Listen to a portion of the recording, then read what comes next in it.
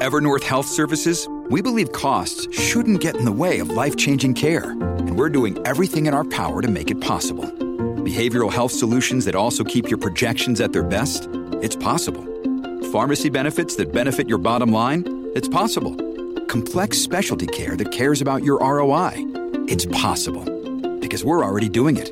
All while saving businesses billions. That's Wonder made possible. Learn more at evernorth.com/wonder. This is a day I've been looking forward to for 2.5 years. We're really proud of Timeline. We're going to reimagine Windows. Microsoft is announcing the breakthrough game console called Xbox. We've created a platform attuned to consumers' changing behaviors and an evolving sense of play. We set out to make the best watch in the world. And today, we're introducing Nexus 7. This is it, Xbox One. And we are calling it iPhone. The latest news, the newest products, the biggest names. Welcome to Your Tech Report. Online at yourtechreport.com. Join Mitchell Whitfield and Mark Aflalo for the next hour of Your Tech Report. And welcome to it. I am Mark Aflalo. He is Mitchell Whitfield. Please follow along with us online, and all our social media is at Your Tech Report. Thank you for being here, Mitchell Whitfield. It's nice to have you in your cozy confines of your Los Angeles isolated home. I was going to say something about that.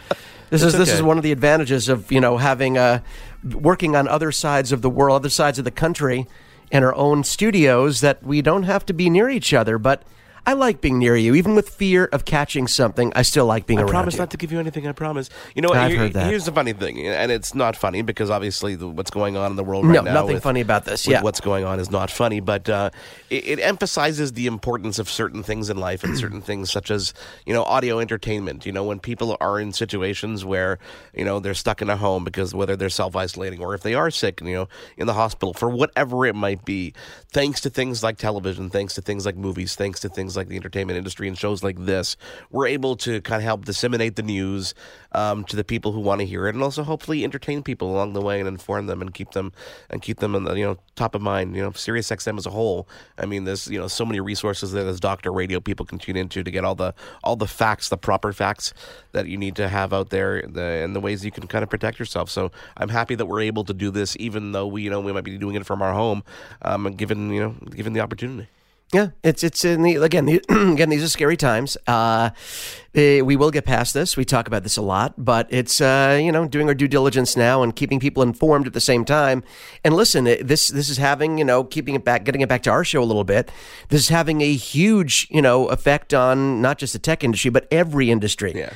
We're hearing of shutdowns in sports. Our favorite sports are now on these shutdowns now, and indefinite suspensions of seasons, and people worried about food in stores. It can be a little scary. So hopefully we're here to distract you a little bit, to keep you calm, keep you centered, bring you some information, so the world out there isn't necessarily such a scary place. It reminds me of movies and TV shows where they always say, "Oh, we're not going to tell anybody about anything because we don't want them to run in the streets in a panic." And I think that's what we're kind of getting to the point of it. People are panicking a little bit, but that's why I say kind of keep yourself informed. At the end of the day, if you're within a certain age group, if you're over the age of 3 years old and under the age of even 70 years old, even if you do get it, it's a flu. It's a bad flu, but it's a flu. And if you take care of yourself and you make sure not to give that to your friends and family, then you will get through it just like everybody else. Yep. Everybody else hopefully will. In terms of events that are canceled, I mean, right now, because of everything, especially in the California side of things, we saw the cancellation of E3, the biggest video game convention in the world, and people wondering how we're going to see these unveils. Obviously, Sony has done the live stream events for the past couple of years, the creepy ones. But we're wondering how we're going to see Microsoft, talk more about that new Xbox that's going to be coming up, because we were hoping to get hands-on. Well, Phil Spencer, by the way, let me just be clear. Gamescom in Cologne, Germany, I think officially is the largest gaming show in the world, but E3 is the biggest one in North America and the one that's the most important to us because it's the closest to us. I just wanted to clear that up because I know we're going to get emails about how Gamescom is much bigger. So yes, you're correct. We did get a tweet from Phil Spencer, head of the Xbox division, who did say they will be giving a presentation, what would have been their E3 presentation, in a new format. There's going to be a digital version of their presentation. People stay tuned. It has not been announced yet officially. We do not know exactly when that will take place. But, Microsoft has been great at streaming events, even though it's not their only form of communication like Nintendo has chosen to do over the last several years, right? Yeah. But it's still, they've become very good at these presentations, these special events. So look forward to that, or, keep an eye out for that. That will be announced, and we will get the information to you as soon as we get that official information. Speaking of Microsoft, I forgot to tease what's coming up on this week's show, because we do have a really good show lined up for you guys. We're going to be speaking to Jay Bromett, who's the head of the Modern Workplace at Microsoft Canada. We're going to be talking to him because Microsoft recently announced that some of their online tools that help people work remotely, are going to be made available, for an indefinite period of time for free. If you already have a license, you can add more licenses at no cost, so that we can enable ourselves to work from remote locations at home if you need to, whether it's isolation or some companies are just shutting down for their own security purposes. So we're going to be talking to Jay Bromett, which is really, really cool. Plus, we're going to be talking to a very cool company called Crucial, who make really awesome memory and storage for your computer builds. I love no matter Crucial. what it is, and his name is Ryan Jacobson. So all that is coming up this week on the show. WWDC is the one event, Mitchell, Apple's Worldwide Developers Conference, that, when it comes to Apple, they are unpredictable in most cases in terms of what's going to be released, when it's going to be released, except for the Worldwide Developers Conference. We always know the first week of June, we're going to see what's new in store for us in terms of the software at Apple. And this is one of these events that they have yet to announce a cancellation of, but it is imminent because, the state of California and the Santa Clarita, that whole area, is basically saying that you need to not have any kind of gatherings. So it's kind of sad. Not just that, Mark, but we also heard, and again, these are mostly rumors, but I think some of these have been confirmed now. Apple was to have an event this month to talk about what they called either the iPhone 9 or the 5 SE. Their lower priced iPhone that is built similarly to the bordered iPhone 8 line of phones and the phones before those that had the big chin and the big forehead.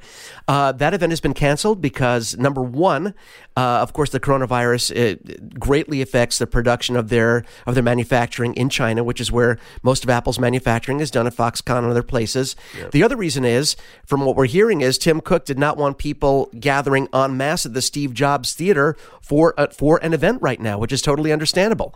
Yep. And that number's been fluctuating around. In some places in California, anything that can hold more than 1,000 people, they're not allowed to do. I know places in Canada, 250 people is the limit right now.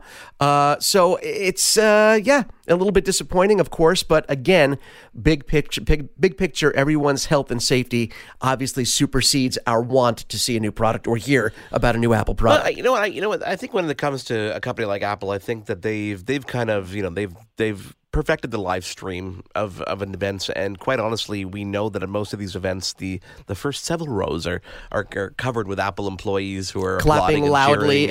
Yeah, exactly.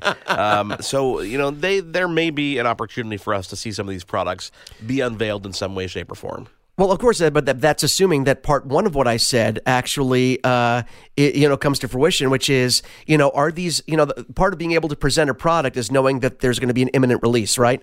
Especially if they're announcing a product that is due to be released the next week, as it is with most of their iPhone products and their, iPads. So if there is no product that's actually manufactured with enough time to get it out in a timely manner, they're not going to be talking about it. Even if it's a digital presentation, they have to have a product to sell. They don't want to say, and we want to share with you our new iPhone or new iPad that'll be out sometime maybe this year. Well, let alone the fact they don't want, we have no idea what's going to happen in terms of retail stores and deliveries. But what? There was a report this morning that Foxconn is actually back to full operations. Which is great. So we at least have that going for us. You know what, Mitchell, let's take a quick break. We're going to come back and we're going to talk to, as I said, we have Jay Bromett coming up from Microsoft. We're going to talk to him. Plus, we're going to talk to Ryan over at Crucial. And, stick around. It's going to be a great show. It is Your Tech Report. Follow along. All our social media is at Your Tech Report. And we'll be back in just a moment. There's more Your Tech Report after this. Now, back to Your Tech Report. Welcome back to Your Tech Report. He is Mitchell Whitfield. I am Marco Falalo. Thank you guys for being here. Of course, you can follow along on all our social media, which is at Your Tech Report. Mitchell, of course, as we I've talked about at the top of the show, and I don't think anybody can avoid this topic, which is obviously the coronavirus and the fact that a lot of people are encouraging anybody, whether you have symptoms or even some places, or whether you have symptoms or not, to work from home if you can, to avoid the spread. In Montreal, they just announced that any events over 250 people should not happen. We're doing whatever we can to try and slow the spread of this. And one of the companies that are offering tools out there and have a tool set to make and help people work remotely is Microsoft. And you know what? It's a good opportunity. I mean, obviously the circumstances are not great right now, but it's still a great opportunity to talk about a piece of software suite that we've known and loved for quite some time. And I think when people think of technology and tech shows especially, they're thinking about hardware and gadgets. But you know what? Software is what stirs the drink. And this is a product that we've loved, and it's probably one of the more important products, I don't know, maybe the last decade. It's really a great opportunity to talk about 365. I love that. So here to join us is Jay Bromett, who is the Modern Workplace Lead for Microsoft Canada. Jay, thank you so much for joining us. How are you doing today? I'm fabulous. Thanks so much for inviting me. Jay, obviously we want to dive into the products and everything that you do at Microsoft. But before we really get into the hardcore details of that, what is it that Microsoft is offering to businesses right now as kind of this courtesy and this to help people work remotely? Yeah, so I think first and foremost off the top, which is our primary concern, obviously, is that of our the well-being of our employees, but very closely followed behind that is ensuring that we're doing all that we can to support our customers, both certainly, obviously, as they prepare for, but obviously adapt to, I'll say, the implications of coronavirus. And so one of the first things that we've been focused on is really empowering every organization to have access to Microsoft Teams. And many customers do have that today. But for those organizations that don't, whether they be companies or whether they be education institutions, is making Teams available to as many people as possible, because we believe that we can help support both public health as well as safety for those organizations and those employees in this new world that we're all living in. Now, for those people who are listening that are not familiar with Teams, I can't imagine there's more than maybe one out there. Can you dive into some of the tools that are available to them then? Yeah, for sure. So I made me think about it on two dimensions, which is we think about it obviously as Office 365 is this just great, I'll call it universal toolkit that can enable organizations and individuals to do amazing things. And I think a big piece of this is about creativity. It's about connectedness. It's about inclusivity.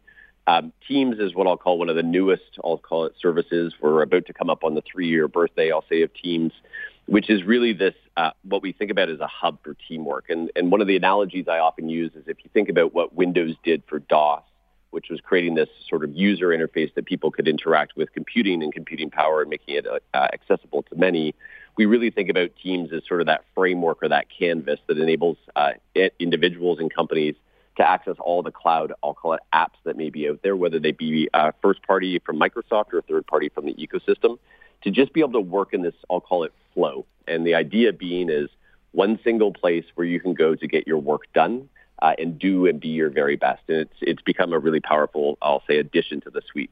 That's actually one of the best definitions I've ever heard of, because I'm a big fan of Teams. I've been using it, I think probably in the beta form before it was in the full kind of release cycle, and I've been loving it. I've been promoting it to a lot of people, but I think I'm going to have to steal your definition because it was so eloquently placed, and it just makes so much sense. And Mitchell, for people who are not familiar with it, it really is this great hub that does centralize your workflow. I use it in place of my calendar in most cases, because everything really is there, plus the whole communication with everybody else who's around.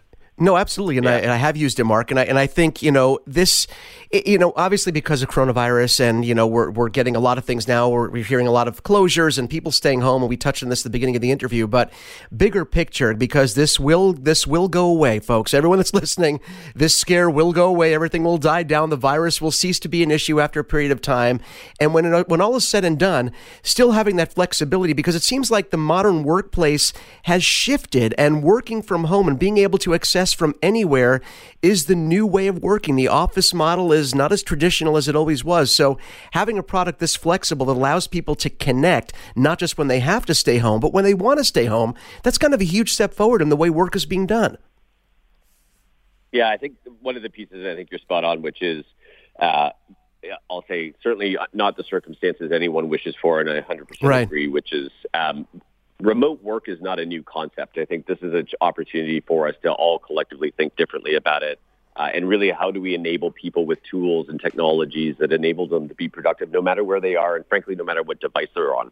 And again, obviously, it is enabling, I'll say, companies to respond given the circumstances that we're in.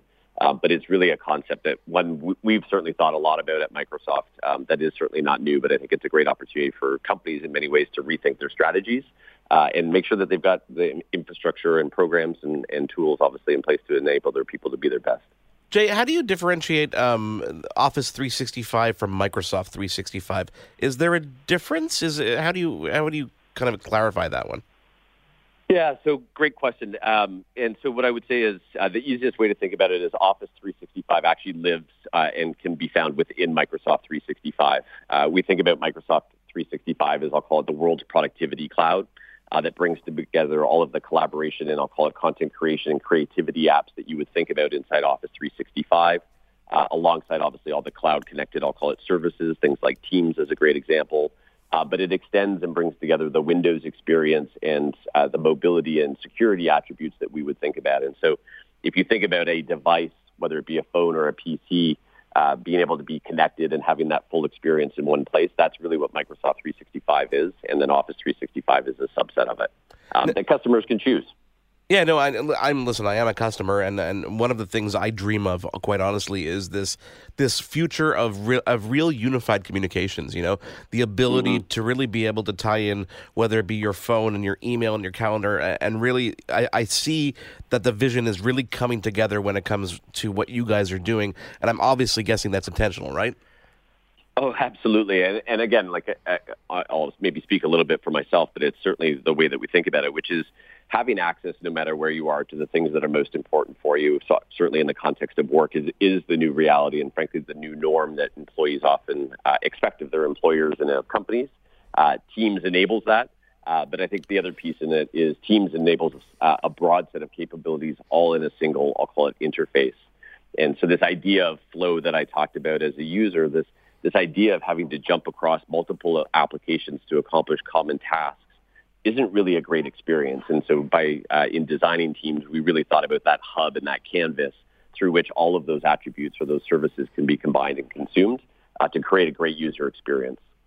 You know, you talk about user experience, and one of the things I think about is the support that Office 365 has from Microsoft. You know, there's a lot of software out there that once you buy it, you're kind of on your own. You know, you'll get an update occasionally. You hope for the best. You hope the next version works with your next version of whatever computer that you get. But the thing I love about 365 is whenever I turn my computer and I see that auto update come on, I see all the new features, all the new product updates that you guys are doing. How hard is it, by the way, with so many pieces of software that are part of that suite to decide who gets the treatment and when? Because I feel like I'm getting updates all the time. You guys are great about that. Yeah. So in many cases, you can think about it on two perspectives. So we make it broadly available. Obviously, there are individuals, I'll say, in the community at large that are, I'll say, more technically inclined. And so we make available beta versions of the software. So folks that want to be able to test and or experience the latest and greatest, they can sign up for those. And so you can think about it as a user-controlled experience, or you can think about it as an organizational-controlled experience where we create tools that enable IT administrators, as an example, to define when those updates are released out into their employee base. And again, sometimes it's about end-user training. There's obviously, I'll say, security policies that may be contemplated. But we really try to find a great balance of those two. But frankly, we're almost shipping updates every 30 days right now for one reason or for one opportunity or another. And so it's really amazing how fast the innovation is coming into the product. And the nice thing in behind that is, as Microsoft, we receive so many anonymous signals back from the software and from the services. And so we learn how people like to use them. And what's kind of been really interesting over the last little while, which is how we then can take it and use artificial intelligence and infuse that into the products to actually help people do more and be more productive and create greater experiences. And so it's a really interesting innovation process that we've got that's been really well received from customers. You know, I'm glad that you touched on AI, Jay, because it's such a big deal. I think when people think about AI, a lot of the maybe just the average consumer thinks about a robot that's going to take over our lives, or thinks about Terminator and the long-term negative effects. But when we talk about AI, especially when you talk about software, it isn't just about robotic automation. We're talking about software getting smarter. And I think that when people think about innovations on that side, and Microsoft has been leading the way on that side, on the software side forever, people don't really put the emphasis where it should be on the software, where the innovation really they can see on a daily basis. Yeah, and I think what's really interesting, it's funny that you used the Terminator, because I was going to say, most people think about AI as Terminator. I think the piece that's really amazing about it, so one is software can learn, and so we can adapt and obviously innovate based on how individuals are using the software itself. But it comes back to this, I'll call it idea I'll share, which is this notion that says artificial intelligence really is there to amplify human ingenuity. And so it kind of gets to that learning concept. But it's also about creating really interesting experiences. And so one great example is closed captions inside Teams. And so if you think about it, I'll say as a general user that you may be sitting on a subway, you may have your earphones in. You can't hear the voice for whatever reason, but you can follow along with the transcription live. And if you want to, you can use Translator to make it more inclusive for those that speak different languages. But obviously those that may have a disability, it also creates an experience where they can be highly participatory in those same environments. And that is all powered by things like artificial intelligence. And so it not only does learn, I'll say, on core tasks, but it expands the experiences that individuals can have. So, Jay, you're making all my worlds collide right now, because I happen to also I host a TV show called Double Tap TV on AMI in Canada, and we speak so often about, obviously, disabilities and things like seeing AI and all the innovations you guys are doing. Ricardo Wagner is a regular guest on the show, so it really speaks to the innovation that you guys are doing. I got a couple of interesting things. Number one, I want to applaud you guys on the whole subscription model, because I remember when Adobe first went to that subscription model and people were up in arms. They were saying, oh, I can't believe I'm going to have to pay monthly. And then no one really realized, I think some people who really used the software really realized the benefits of getting these updates. But when I was trying to explain the benefits on the Adobe side of things, I immediately, said, look at what Microsoft is doing in Office 365. You used to have to pay for an Exchange server in a rack somewhere in a room. You didn't even understand how it worked. You needed an IT person to set this up. Suddenly, you can go and pay for one mailbox, two mailbox. As you need, you can grow with this Office 365 service that not only are you just getting email hosting, you're getting the full suite. You're getting the updates. You're getting all these things that you didn't realize you can have. Things like Power BI, which is business intelligence. I never thought I'd ever use, and I use it on a daily basis because it was included in my subscription. So that's why I wanted to applaud you guys, because you really are setting a great example in the way in which the future is working and should be working. First of all, thank you. And I think you've hit on a couple of really interesting points. And I think subscriptions, which is just creating this great opportunity for flexible. And so whether that is scaling up, scaling down in terms of the services that an organization or a user may want, scaling up or down based on the number of users that an organization has. But I think one of the most important pieces that you touched on, which is this concept of, I'll call it, always up to date and always available, which is in most cases when I have a chance to talk to CEOs or CIOs of our customers, generally speaking, they define themselves by the industry that they're in. And so I'll use a quick example. Was the CEO of a beer company. He said, or a CIO of a beer company. He said, listen, at the end of the day, my number one job and what I'm really here to do is ensure that we are producing incredible beer. What I don't want to be in the business of is updating servers. And you are enabling me to do that, right? And so this idea of being able to give organizations and certainly IT departments time back and dollars back to be able to go and innovate to drive the business agenda forward is really what I think is super important in the concept of, I'll say, subscriptions, but more importantly is, I'll say, in cloud services more broadly. Well, I think also the average consumer these days has been poorly conditioned to the subscription model, because I think that the takeaway is, okay, companies are trying to get something from me on a recurring basis, and it's going to be charged, and I don't necessarily want that. But to me, and we talk about this with many different products, not just software, when you talk about value, it's not a measure of the price of something. It's a measure of what you're getting in return for that money.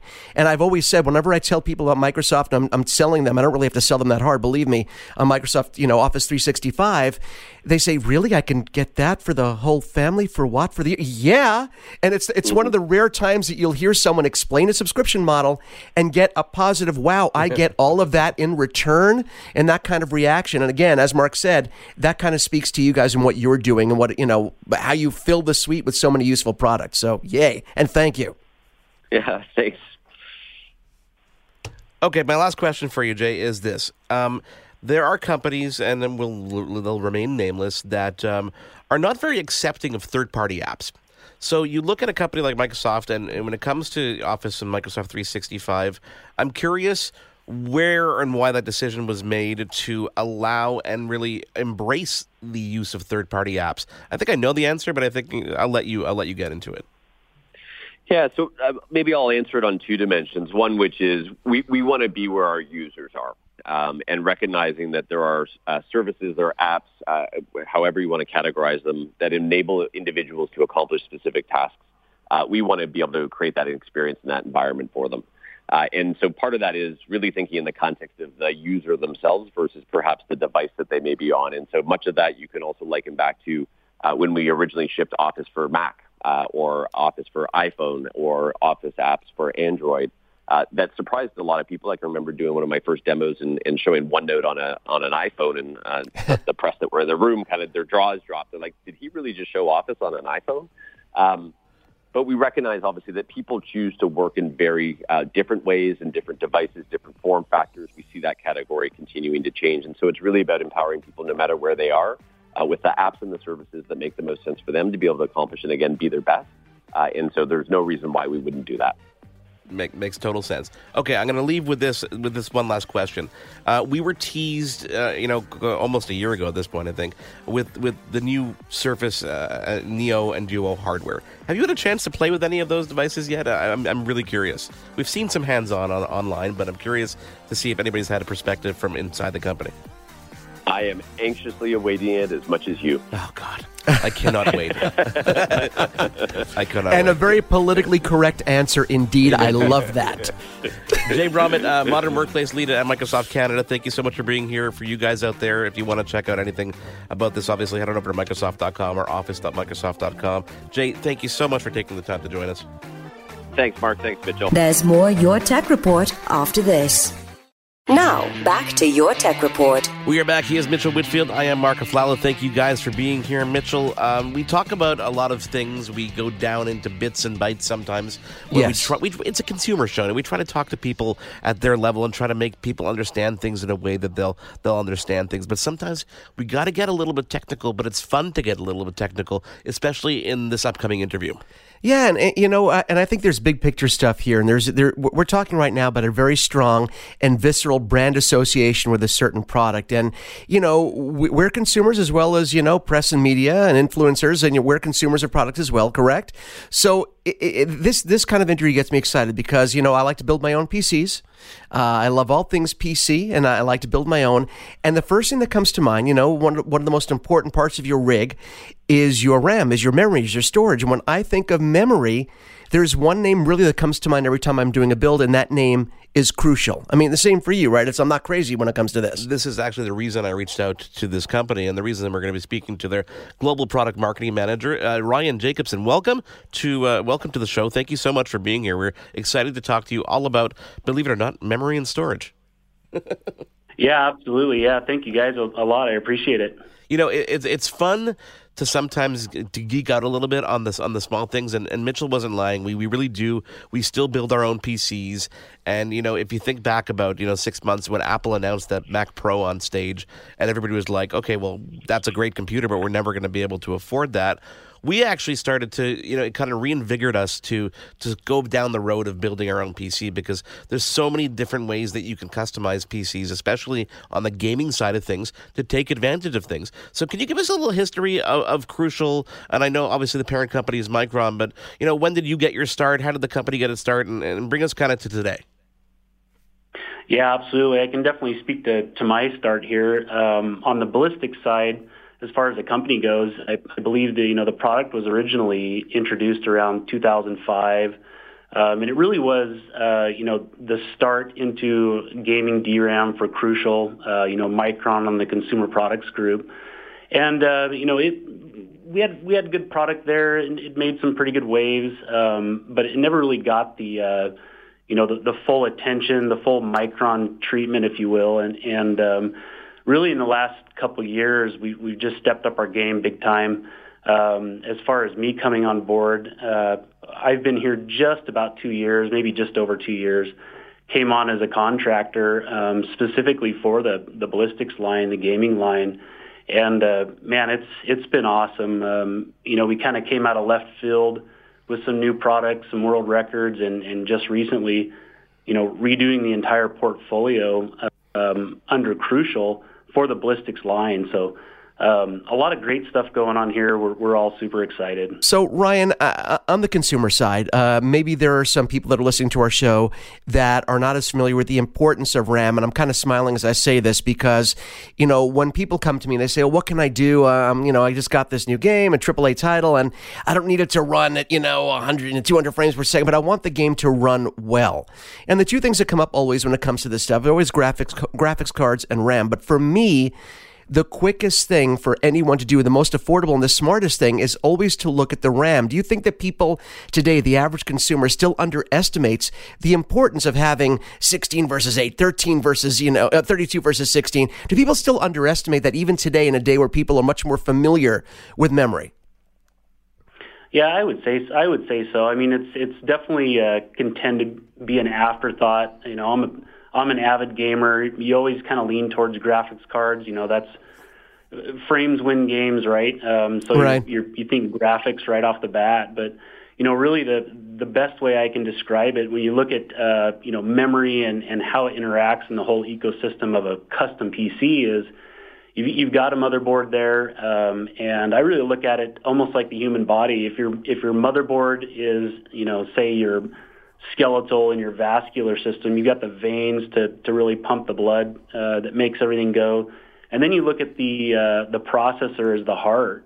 It's there to manage everything, but in order for all that to work, you've got to have some lungs on board, and I really look at DRAM kind of as the lungs, right? So right. It's taking in a big breath of data, and whether it be taking in a larger breath, higher densities or breathing faster, higher speeds.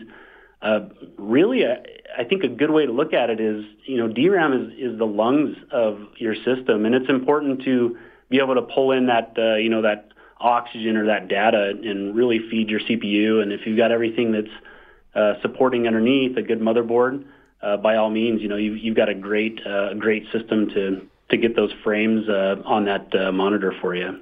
You know why I love that answer? Because not only are you giving people, insight into tech, but we're also getting a great biology lesson today. And I love these analogies because you're right. I mean, but you know what? You're right, because it's the easiest way to look at this stuff. And now, we went from big picture to more specific today, more specifically how AMD has really, kind of led the charge in terms of CPUs recently. And everyone's talking about AMD. And when it comes to AMD processor, when we're looking at all the new Ryzen processors, they are very affected by RAM speed. Because a lot of people talk about numbers. We try to, talk big picture on this show, but when we talk about the numbers when it comes to RAM, the speed of RAM is important on its own to have a good experience. But when you talk about using in conjunction with an AMD processor, RAM speed becomes much more important, doesn't it? Yeah, it does. The way that Infinity Fabric is set up and the architecture behind it, it's really there to take what is essentially the fastest thing in your machine, right? DRAM as a whole is so extremely fast, and just absolutely use it to the last iota of what it's capable of. So, I go back to the world records we just recently set. We did that with an AMD processor, and it was just for that reason. We really needed something that was had a strong IMC on board, was capable of leveraging every little bit of our DRAM, and absolutely AMD is they're on top of it on the memory game and the interface there. How would you answer the question if someone came up to you and said, what is more important for me to invest my money in, my storage or my RAM? Yeah, for sure. I would say it absolutely is application dependent. If there's someone there that's looking to potentially, increase some frame rates, DRAM is going to have a better effect on it than, looking at upgrading an SSD. Now, if you're doing a bunch of maybe photo editing where you're trying to store a lot of stuff and move a lot of data back and forth, SSD can play a part of that. But so does DRAM, right? You're still utilizing those lungs. So I would say it's application specific and where it's impacted. I know it's a hard one. To just application specific. It is, yeah. That's right. If they were picking your favorite child. Okay, so let me take this from the exactly right. So let me take this from the minutia of the numbers, which we also do enjoy talking about, to the aesthetic, and by that I'm talking about the rise of RGB. So we love the fact that I know, right? So now we love the fact that products like, we used to joke about how routers. No one used to talk about routers, and now it's become a sexy product because your internet is the hub of your home. With smartphones and everything, the internet's become the hub of your home. So when it comes to products like RAM, which back in the day really wasn't a sexy product, but today there's so much focus on performance, and RAM has become one of the sexier products when you're talking about building a rig, but not just in its performance, because it performs in a sexy way, it's got to look good too. And now with all these rigs being blinged out with RGB components, are you surprised by the level of attention that's being put on by the consumer, by the aesthetic of their RAM, by how their RAM looks? Do we have RGB lighting in this? Can it be synced up with our system? Are you surprised by how this has blown up in the last couple of years? I'm excited about it, honestly. I like I said, I'm an avid system builder. I've been gaming forever, it seems like, and just to see the rise of this is absolutely awesome. There was a time when I would say maybe even 6 years back, where kind of the custom PC almost kind of died off in the sense that no one's personalizing their rigs. Consoles had kind of taken over, and man, it seems like in the last 4 or 5 years, it's just exploded again. You're seeing custom components back in places, like Best Buy and some of these areas where they just had kind of gone away, and that personalization of something that you're using every day to have some enjoyment or play with friends, I think it's awesome. So RGB is definitely for certain people. Some people don't like it. Some people do. We offer it both ways, and we definitely want to cater to everybody. But me personally, I love it. I'm a tinkerer. I just love it. I think it's cool. Me too. Ryan, with the title, Global Product Marketing Manager, especially in the gaming sector, obviously you must be excited by everything that's going on in esports. How do you leverage that kind of that blow up around the world to benefit you guys? Yeah, so a lot of collaboration there, and the NRG crew. We've got ties in with Ace and Dizzy before he left NRG. We just did a great spot with Micron with Professor Broman. He was on board, and really it's telling their story and how our products can really help them drive what they're doing, and even to the point where you're helping people. Travis Peacock with Shellback Tech, we've been throwing a lot of product towards him. He's doing great stuff there where we're building systems for disabled veterans, and ties into esports and custom system building is great, and we definitely want to leverage that wherever we can, because truly that's your audience, right? You've got maybe a younger audience or even an older, which I guess would be me. I sit down in the evening and every once in a while I'll pull up Ace's feed on Twitch and just watch, and I love it. It truly is the entertainment of the era, so it's great. That's awesome. Ryan, one of the things I wanted to touch on is, we talk about product association. I talked about that at the beginning of the interview. And, for us, when it came to memory, Crucial is the first thing that came to mind. I also wanted to touch on, you guys do more than just traditional RAM here. We're talking about storage on the whole. And that's an important part of your business as well, yes? Yeah, memory and storage experts, right? Absolutely. And that's kind of what sets us apart, at least in gaming specifically, is, we're siloed with Micron where, we don't have a whole lot of gaming products. We have the two that we're super, super good at, and we just want to just make that the best in the world out there, right? Yeah, absolutely. Storage, the memory and storage experts for sure. Sorry, I'm gonna pick that up. Sorry, my FaceTime rang and it confused the hell out of me. Where was I going with that? Here we go. Ryan, we here, obviously, on this, we have a couple shows. Obviously, we have the gaming show. We've got your tech report. We create content out there. And I find that in the past, probably 2 or 3 years, this term, this people, content creator has blown up. And everybody who has a camera these days, and they're pretty much on our phones these days, is creating content. And a lot of people are focusing on, obviously, having these great, powerful computers to be able to drive the content that they create. How do you leverage that side of things? Because when I look up Crucial, I look at articles and different things that are going on there. We're talking about how designers use memory and storage, and the gamers, et cetera, et cetera. Yeah, so that's you're kind of starting to see a really neat breakout from what people would pigeonhole a gaming product. It's for gaming. Okay, well, I don't need a gaming product. I want something that's fast and reliable. And the excitement behind that is we're starting to see that in the content creation and in other areas too. VR, where the application of air quotes gaming memory is getting put into these machines. Maybe they're doing automobile design or maybe some medical imaging, even some stuff on the stock market. It's crazy. It's performance at its best, right? So the cool part about it, I think, is that what was once just titled as a gaming product is now branching out, just because these things have gotten so fast, into, just like you said, content creation and all these other areas, medical imaging, VR for all sorts of stuff. It's been really neat to watch stuff branch out.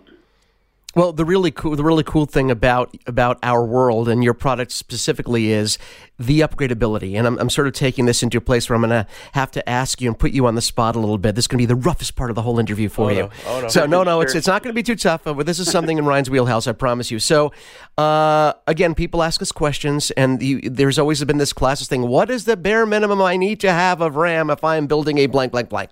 And of course, the question I'm sure that you always answer and that I always answer as well.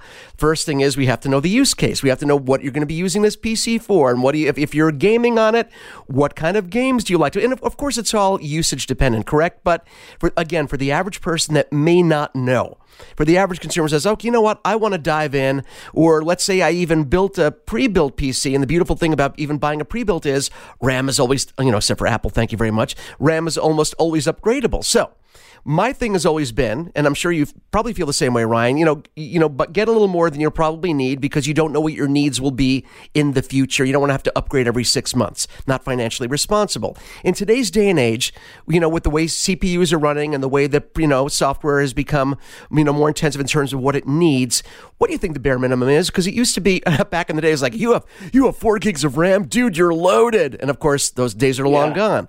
I tend to think 16 is the bare minimum now, just so you'll be future-proofed for at least a while. But can people still get by with, let's say, 8 gigs of RAM if they want to start off and have a budget?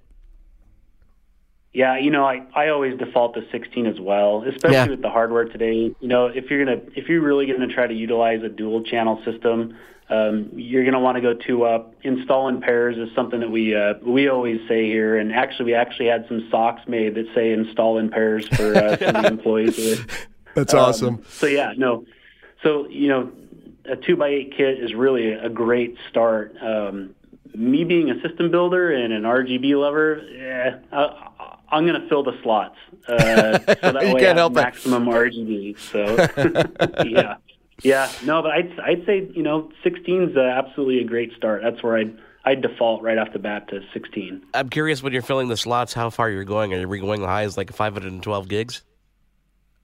I haven't done a system like that yet. We do have a Threadripper system at 256 floating around here at 4,000 MPS. So Oh my gosh! Right, Ryan. What was your reaction? I'm curious when Apple did announce that Mac Pro and the amount of memory that can go into a machine like that. That's I know that they're aiming at like really high end like production companies that are rendering hours and hours of animation and rotoscoping type stuff, but it seems a little crazy, no?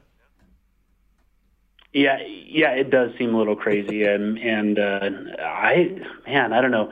To me, 256 is a massive amount, right? But again, I'm so gamer centric, not so much on the server side. It's pretty mind blowing. It's definitely pretty mind blowing. You know what? I want to put a little thing out there, and in support of Crucial, and in the spirit of inclusion, because we're all about inclusion these days. I want to let people know. People think, of course, of Crucial and the ballistic name of hardcore PC gaming, but just in general, if you are a Mac user, if you're an Apple user, for years, Apple has been recommending if you have a system that does have upgrades, Apple has actually been recommending from the factory Crucial as its RAM upgrade provider. Don't get Crucial. That's what they always tell you online. If you're gonna do something yourself, we recommend that you do Crucial. So I'm just putting it out there, Ryan, that for people that are on the Apple or Mac side, Crucial has products for them as well. Correct? Yeah, we do. We absolutely do, and I think that just goes back to just the powerhouse that really is Micron and Crucial, and the testing behind the product that goes into it. You gotta have good product out there. It's gotta work, and there's so much testing that goes on with this product to make it reliable. I think that speaks real well, especially to the Mac user, right? They're looking for a good high-end product, and they're fairly particular. So, Crucial's a great fit there. Ryan, thank you so much for taking the time to join us. It's always fun to talk a bit, get a little nerdy here and talk a little bit of the bits and bites. Thank you for joining us, and we can't wait to invite you back on again to talk about some more stuff down the road. Yeah, absolutely, guys. Definitely, I'd love to come back and chat you guys up about some gaming and DRAM and whatever you want to talk about. Definitely appreciate it. That is Ryan Jacobson from Crucial. It is your Tech Report. He is Mitchell Whitfield. I am Mark Aflalo. Let's take a quick break and come back and wrap up the show. There's more Your Tech Report after this. Now, back to Your Tech Report. Welcome back. He is Mitchell Whitfield. I am Mark Aflalo. This is your Tech Report. Thank you for being here. Online, we're at Your Tech Report. Please follow along there. We'll keep you up to date on everything that we know in terms of closures, events that are canceled, and all stuff that are going on. Very special thanks to Jay Grabbett from Microsoft and, of course, Ray over there at Crucial. Very, very fun stuff. God, stupid phone. Mitchell, it drives me crazy. Cursing your phone out. And guys, this not only during this show, but every time I've called Mitchell lately, he's been cursing his phone. Specifically when you try to call me. I don't know what it is. I think you get more frustration when you're trying to call me. What's going on? You know what? Okay, so earlier in the show, we talked about, Apple canceling announcements and the possibility of product delays and all that stuff. And we always talk about Apple products and Apple hardware, blah, blah, blah. What about Apple software, okay? More specifically, Siri. It is my belief you know what? that You're Siri is getting dumber by the frickin' day. Okay, Siri is not just not getting smarter, she's regressing to the point where I won't say she's unusable because, exactly, she's going to become this child in her arms, an old man-child woman. So I've been having this issue with her for now months and I can't pin down, Mark, exactly which update it was that made this happen.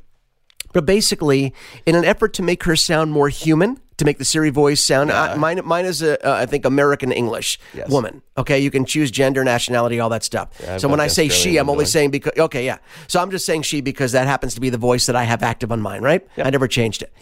And when I try to make a phone call, and it only happens with certain people, you are one of those people. She questions me when I say I want to do it. I'm going to give you an example right now so everyone on the air can hear this, can hear the ridiculousness that I'm dealing with. And here it goes. You ready? I'm ready for this. Call Mark Aflalo Mobile.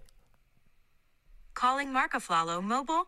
Okay. Now, is she dialing or is... No, she's dialing. She wasn't asking me to confirm.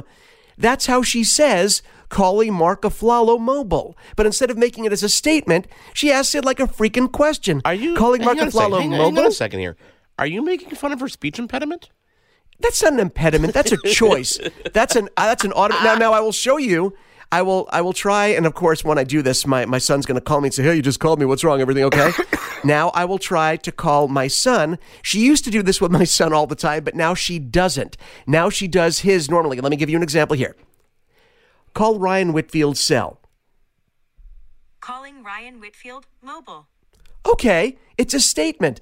Calling Ryan Whitfield Mobile. But when I call you... Is it just me? Call Mark Aflalo Mobile. Calling Mark Aflalo Mobile. See, it's like... It's just me. But it isn't just you. There are a couple of people this happens with, but it's very random. And like I said, it used to be with my son as well. But why all of a sudden? And again, if like you at first you thought, oh, she wants you to confirm what you're saying. I'm like, no, that's not. She's not asking for confirmation. That's her way of saying I am now calling that person. Now here's who does that. So here's my gripe with Siri. Okay, there was a point in time. Okay, here it is. Okay, so if you go to settings on the latest version of iOS, okay, and let me go there with you. Settings, then you go okay, down so everyone take out your iPhone. We're going to go to settings. Go ahead. To Siri and search. Okay. And then go to Siri and search. I'm there. Okay. There's an option called My Information. Okay. I see it. And for some reason, it always disappears. So I'm in My Information, you could pick a contact card, like ideally your own contact card, and that has all your personal information on it. Okay. Now in your contact card, you can even look at it if you go into contacts and obviously find yourself. You have a lot of information you could put about yourself. For example, who your family is. My birthday, my anniversary. Here I'm going to hit edit and make sure that my wife is in here because you can add a relationship, which of course disappeared. So here I'm going to add a new item on the bottom. Well, just so you know, and if anybody else is doing this with us, well, hopefully you're not doing it in your car. Mark, when I hit My Information and it said Mitchell Whitfield and I touched that, it just brought me to my contacts. Okay, but hang on a second. That's okay. Because you can choose a contact. Right. Ideally, you have your own contact card. Correct. So here, my wife is now in here. Okay, and regardless. Even though I added my wife here, I go to Siri and I do this. Call my wife. What is your wife's name? I just told her everything, and she never remembers who my wife is. She never remembers nicknames. She doesn't remember anything. This is so frustrating. This drives me crazy. Also, if you ask Google, now this is kind of self-serving. I'll say Google, who is Mitchell Whitfield? It'll say Mitchell Whitfield's an American actor and voice actor, right? If I ask Siri, who is Mitchell Whitfield? She says, oh, he's in your contact. Should I dial him? Number one, it's me. And number two, it doesn't think outside of your contact list like, let's say, Google or Amazon does. It's really crazy. It is nuts, Mitchell. It is nuts. How dare they not know my film career? How shame on you, Siri, not knowing my films. Thank you guys for being here. I really appreciate you joining us this week on Your Tech Report. If you want to follow along online, it is at Your Tech Report and all our social media. Lots of fun stuff there as well, our interviews and our shows. Mitchell, thank you for being here. Thank you to Microsoft and, of course, Crucial for being on this week's show. Lots of fun stuff coming up. Even though there are no events coming up, products will be released, and we will be here to share them with you. I'm okay now, by the way. I'm okay now. No, I know you'll be okay. I'm not okay now. I'm not angry anymore. Yeah, come here. I'm not angry. Come here. Give me your hand. Aw, virtual hug. It's going to be okay. It's going to be okay.